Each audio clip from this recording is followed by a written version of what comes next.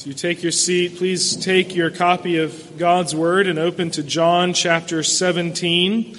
John chapter 17. We'll be looking at John 17 verses 6 through 19. If you don't have your own Bible with you, please feel free to use the Bible in the pew in front of you, and you can find this on page 903. A couple weeks ago, I preached in the morning and began looking at Jesus' high priestly prayer, is what this chapter is called. It's one of the great passages of Scripture in which we get a peek into the heart of our Savior as he's praying to the Father before he goes to endure the wrath of the Father on the cross in order to accomplish the work he was sent to do, which is the salvation of God's people and for his glory. And so in verses 1 through 5, we saw Jesus' prayer for himself and his prayer for the Father and the Son, that they would receive glory. That the Father and the Son would receive glory in the work that he is set to do. And now we'll see in verses 6 through 19, Jesus begins to pray for his disciples. So with that, let's hear the word of our Lord, John chapter 17, verses 6 through 19. I have manifested your name to the people whom you gave me out of the world. Yours they were, and you gave them to me, and they have kept your word. Now they know that everything that you have given me is from you, for I have given them the words that you gave me. And they have received them and have come to know in truth that I came from you, and they have believed that you sent me. I am praying for them. I am not praying for the world, but for those whom you have given me, for they are yours. All mine are yours, and yours are mine, and I am glorified in them. And I am no longer in the world, but they are in the world, and I am coming to you. Holy Father, keep them in your name, which you have given me, that they may be one even as we are one. While I was with them, I kept them in your name, which you have given me. I've guarded them, and not one of them has been lost except the son of destruction, that the scripture might be fulfilled. But now I am coming to you, and these things I speak in the world, that they may have my joy fulfilled in themselves. I have given them your word, and the world has hated them because they are not of the world, just as I am not of the world. I do not ask that you take them out of the world, but that you keep them from the evil one. They are not of the world, just as I am not of the world. Sanctify them in truth. Your word is truth. As you sent me into the world, so I have sent them into the world, and for their sake I consecrate myself, that they also may be sanctified in truth. Would you please pray with me? Our Father in heaven, what a rich blessing we have to peer into the heart of our Savior in this hour. God, I do ask that you would instruct our own hearts.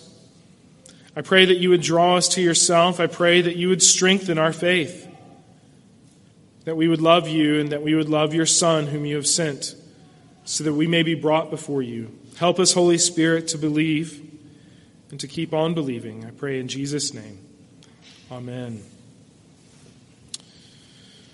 Well, Jesus, in this passage, is on the doorstep of enduring hell on the cross.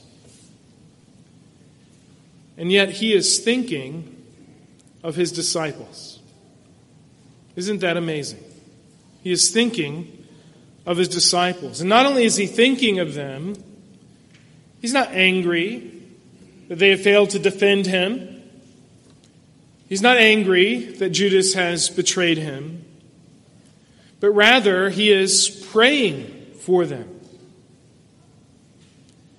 And if you've ever considered the lives of the apostles and their current condition, where they are in this place at this time as Jesus is praying, one of the things that you know about these disciples is they are men who really need prayer.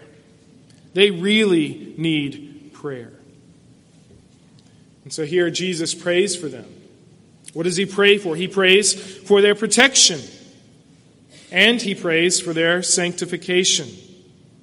Verse 11, Jesus says, I am no longer in the world, but they are in the world, and I am coming to you. Holy Father, keep them in your name.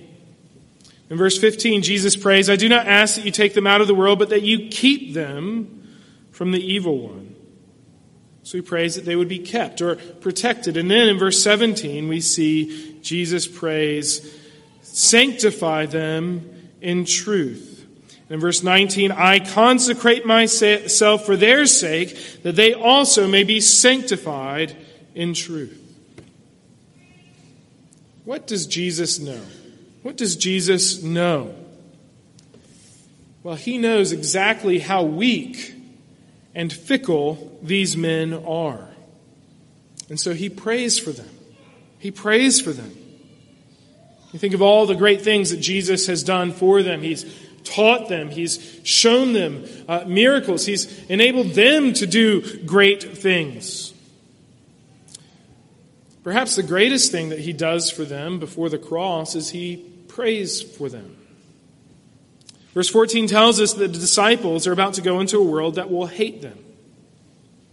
Jesus is fully aware what the world is going to do to them as they go about the mission that he will give them after he is resurrected and before his ascension. And consider, it's one thing, you may have some people in your life who hate you. Well, it's no big deal. They don't have to be in my life at all. Or that's small potatoes. I can deal with this. But consider that the enemy whom Jesus says is going to be against them and is against them. In verse 15, he calls his enemy the evil one. It's not just the world that will be against the disciples, but it is the devil himself who will be marching against his chosen men. And Jesus knows exactly how hard it will be for them when he leaves them and goes to the right hand of the Father. And so what does he pray? He prays, Father, keep them. Keep them and sanctify them. And what I want to do is just for a moment, just consider whether you think that's helpful or not. It is. Of course it is. But what an encouragement this is. What an encouragement. That here, what Jesus is doing is he is praying for them. He is interceding for his disciples before his great moment of horror on the cross and before their great mission, which the world will hate and the devil will be set against. And we ought to be encouraged as well, because what Jesus is doing in these verses that we've read here, he does for us today. Did you know that? Romans 8 tells us that Jesus Christ was raised from the dead to the right hand of God and is indeed interceding for us. Hebrews tells us that Christ lives to intercede for us. So what God's Word tells us is that this is what Jesus is doing for his people this morning. If you are in Christ, Jesus is doing this for you. He is standing for you. He is presenting you before the Father by name. And the Father listens to his Son and loves his Son and will meet the needs of those who are on the lips and the heart of Jesus Christ. And Jesus prays. What does he pray? That we be kept and sanctified. Isn't that a comfort? Perhaps this morning you are here and you may look nice, you've taken a shower and you smell nice, and you may tell everyone that you've met in Sunday school or in the Great Hall or wherever, I'm fine, everything's going well, but in truth, you're afraid to say, actually, life is really hard right now. Perhaps you're facing some really strong temptations and you don't know what to do, or you're going through a difficult trial. Let me tell you, if you are in Jesus Christ, if you are a Christian believing in Him, He is praying for you. He is praying for you. You, particularly you, your name, your concerns, your struggles are on His heart and brought before the Father. Be encouraged, Christian, that we have a great high priest who understands our weaknesses, our temptations, our difficulties. And so we see here Jesus praying for His disciples in these intense hours before He submits Himself before the cross. What a humble Lord and Savior we have. Now, as we consider this prayer, what I want us to do is take note of the interesting things here that Jesus, while He's praying, he's giving a description of who His disciples are. And I think this is important because we learn important things about them, but it's not just a history lesson about who the disciples were, but rather because we will learn these principles, these truths about who the disciples are, we'll actually learn what is true of every real Christian. What is true of every Christian. And you may say, well, the disciples were different. And yes, they were. They were unique in their calling. They had a calling that you and I don't have. And yet they were not unique in who they were as believers. They were sinners in need of a Savior.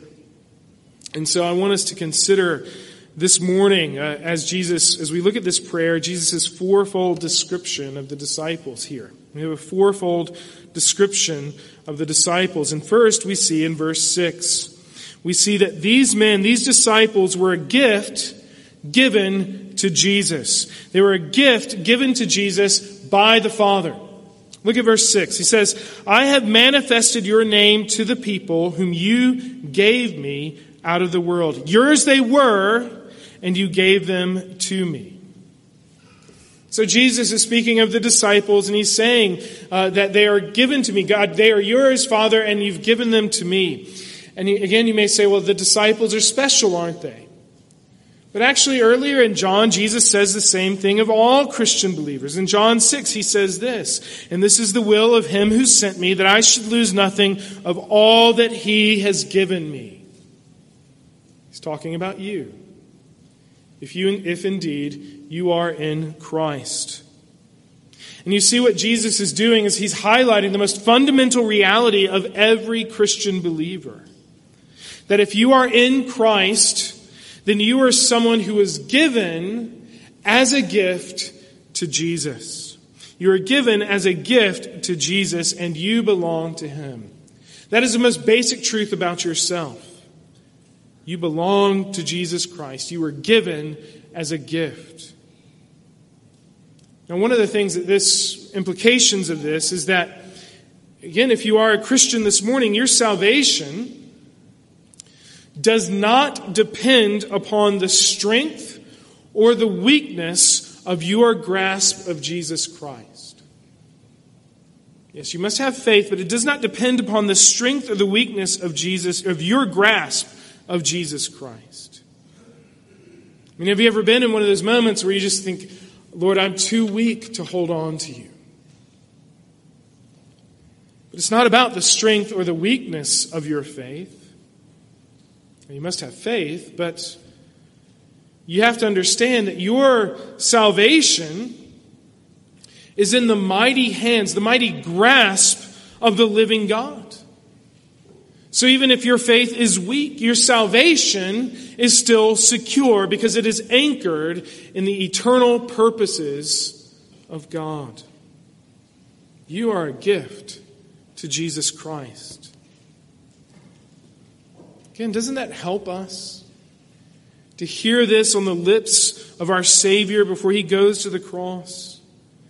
That all of those whom God has given to Him, He has them. We belong to Him. You know, interestingly, we often think of Jesus as a gift to me, right? Jesus is a great gift to me. And that's true. Of course it's true. My salvation, my knowing God, everything that comes with it. It's a gift. It's a gift to me. But have you ever considered the way that God perhaps views you is that you and I who are in Christ are actually a gift, God's gift of love to His Son, Jesus Christ. You are a gift to Jesus Christ.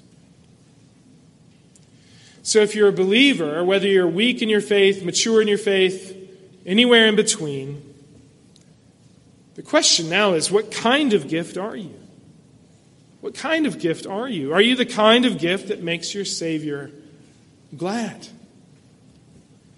A gift that loves Him with all your heart and all your mind. See, these disciples were men who were given to Christ by God. We see, secondly, in verses 6 through 8, that the disciples were men who obeyed God's word. If you pick up at the second half of verse 6 and read through verse 8, it says this, "Yours they were, and you gave them to me, and now they have kept your word. Now they know that everything you have given me is from you, for I have given them the words that you gave me, and they have received them and have come to know in truth that I came from you, and they have believed that you sent me." So the disciples were a gift given by the Father to the Son. But what is it that sets the disciples apart as a gift of love? Well, we see here in verse 6 that the disciples have kept your word. In other words, the salvation of these men is seen in their obedience to the word of God. And in verse 7, they see Jesus' words as God's words. So they know that Jesus comes from God. Look at verse 7. Now they know that everything you have given me is from you. And then in verse 8, they believe that Jesus was sent by God. They saw Jesus, they believed, they obeyed. They kept God's word. And this is what set them apart as this precious gift to Christ. But I read this and I think, isn't it interesting how the disciples here are described as men who keep God's word? Again, you read through the disciples and you see how often these men show their unbelief. And Jesus himself rebukes them, "Oh, you of little faith." How often did they fail Jesus in one way or another, or misunderstand him?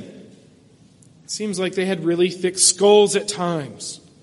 And yet when Jesus is praying for them, again, before he goes to the cross, he prays for them as men who have obeyed God's word, as men who have kept God's word. Again, we ought to be encouraged by this. Yes, the disciples showed obedience that was sometimes shallow. However, it was real. It was real. It wasn't fake. And Jesus knew their hearts. Jesus knew their hearts. You may remember the end of John 6. There's this scene where there are many who are surrounding, following Jesus, and they're calling themselves disciples, and it just becomes too much for them, and they turn around and they walk away. And it says in the Bible that they no longer walk with him.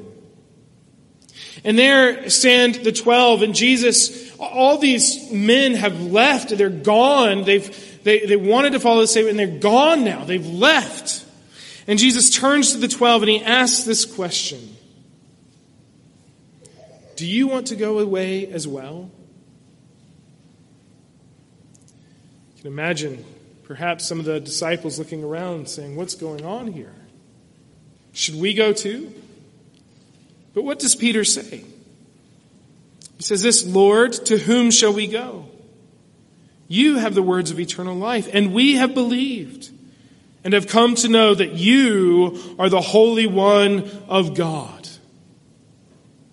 So yes, there are times where the disciples' faith may have been weak or shallow, but it was real. It was true. And what we see here is Jesus is praying for them. Instead of saying, God, would you just knock them in the head so they will understand? That's not what he says. And we see the suffering servant here, don't we? A bruised reed he will not break. And a faintly burning wick he will not quench. Brothers and sisters in Christ, that is your Savior. Do you know that? That is your Savior. You know, you and I might delight in highlighting the flaws of the disciples. Jesus, before the Father, says, they have kept my word. Jesus knows who they are. He knows everything about them, but he knows who believes in him. What a generous Savior we have. Jesus deals with his own so kindly. He deals with people who falter. He does not treat us in the ways that our sins deserve. He's a God of grace and mercy. Thirdly, we see of these disciples in verse 10 that the disciples lived lives that brought glory to Jesus. Look at verse 10. Jesus says this, all mine are yours and yours are mine, and I am glorified in them. Again, another amazing statement. You may wonder, in what sense have the disciples glorified you? Acts 2 has not yet come. Wait until you see what they do when you go to the cross. They were often arrogant. They were often ignorant. Do you remember that time when James and John asked Jesus if they could call down fire from heaven to destroy a Samaritan village? Where's the godliness in that? Where's the glory of God and Christ in that? And yet, despite all their failures, they still, Jesus says, I am glorified in them. Now, of course, they brought glory to him by believing in him, by obeying him. Their faith was true. That glorifies Jesus. And we bring glory to Jesus when we trust in him, when we believe in him, and when we bow to him. But notice in verse 10 it says, Jesus says, I am glorified in them. I think Jesus is saying here is that he is glorified not by what they do, not by what they have done. He's glorified by who they are to him. I think there's something we need to understand, that it is, if you are in Christ, it is who you are, who is what you are in relation to Christ that brings glory to him. If you've ever doubted God's love for you in Christ, remember this. Many of you were here last Saturday for Will and Hope's wedding.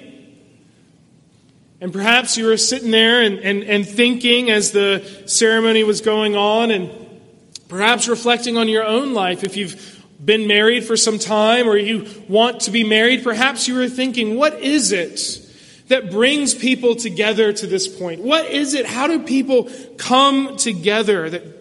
How are people drawn to each other?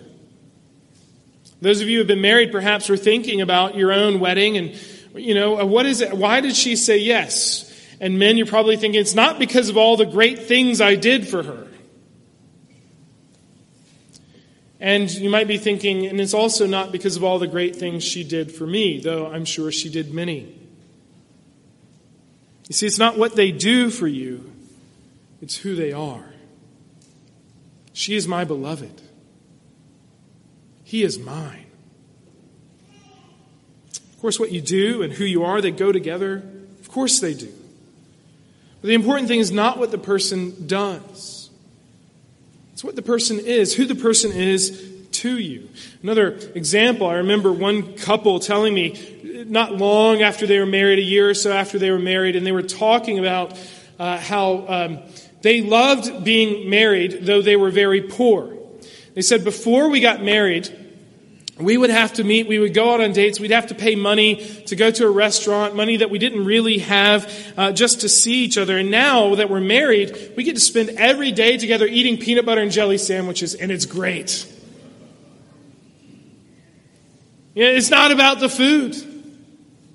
It's not about the nice restaurants. It's not about all the great things that you do, though those things are fun and wonderful. And I think Jesus is highlighting that here. That these disciples were men who loved Jesus, and Jesus loved them. And so you need to hear that Jesus is not most glorified by all the works that you do, though God does command us to do good works, those who are in Christ. But he is most glorified by your love for him. Do you love him? And isn't it an amazing thing to think, my love for Jesus brings glory to the one who created me and all that is around me. He loves that. He loves that. The eternal Son of God. And so they bring glory to him. Now, fourthly, we see the disciples now are set apart from the world by God. In verses 6, 15, and 16, we see 3 times here Jesus says that these men have been set apart from the world. Let's look at verses 15 and 16. It says, I do not ask that you take them out of the world, but that you keep them from the evil one. They are not of the world, just as I am not of the world. You see, these are men who once belonged to the world, but now they belong to Jesus Christ. And when he says the world here, he's talking about that domain, that dominion where God is not honored.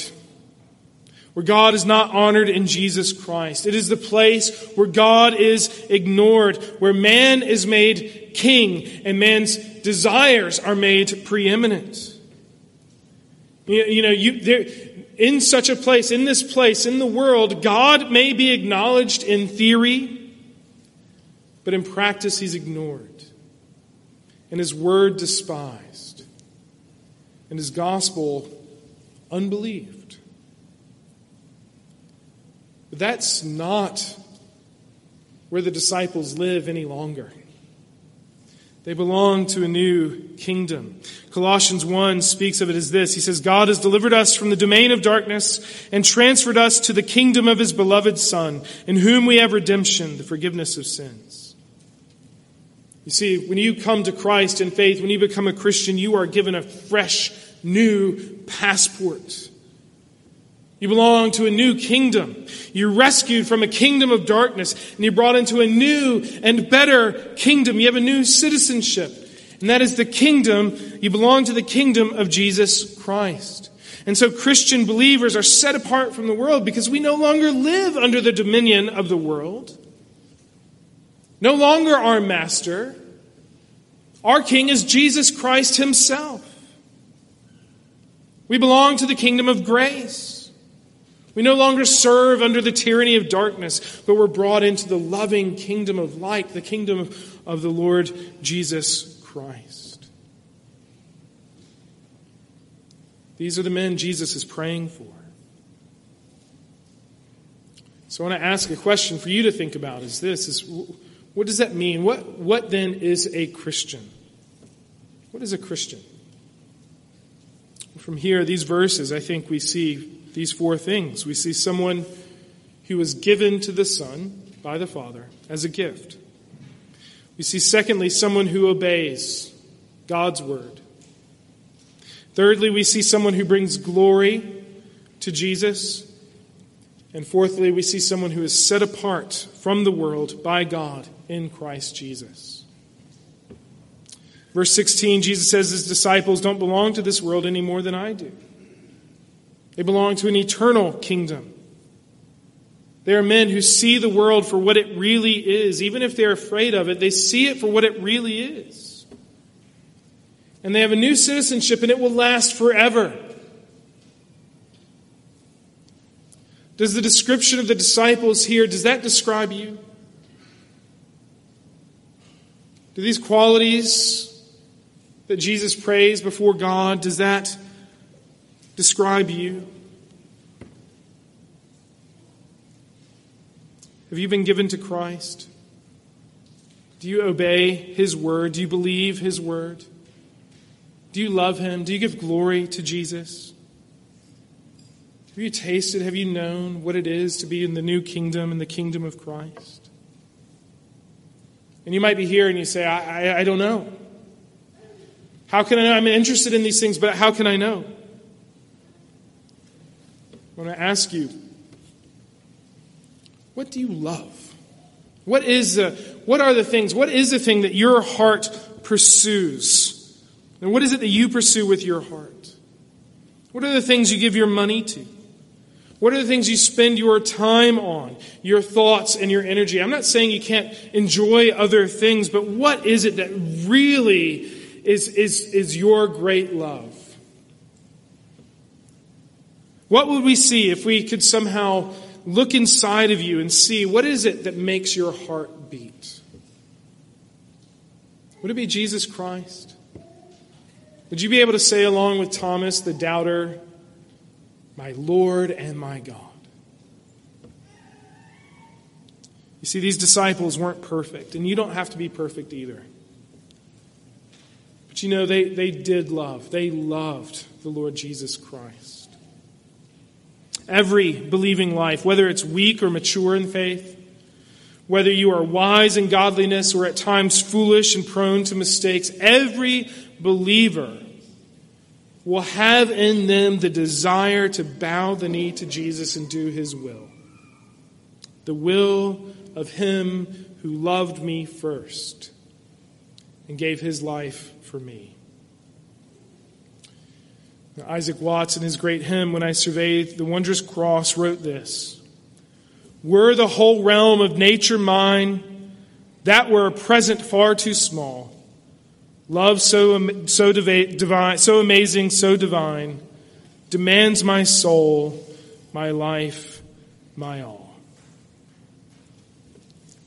If you've come to know the Lord Jesus Christ, the one who loves you, as He loves the disciples here, can there be any other possible response to Him? If I had everything in the world to give you, God, it's too little. It's not enough. The one who prays for you, do you love Him? Do you pray, Lord, reign in my life, you who are King over all, that I might bring you glory, because you are the one who's brought salvation to me. May this be the mark of your life. And I pray that if you don't know Christ, that you would come to know the sweet and amazing grace that He has for those who love Him. Let's pray. Our Father in heaven, I ask that you would help us to delight in you greatly. Help us to see and consider how much of a priority we are to you.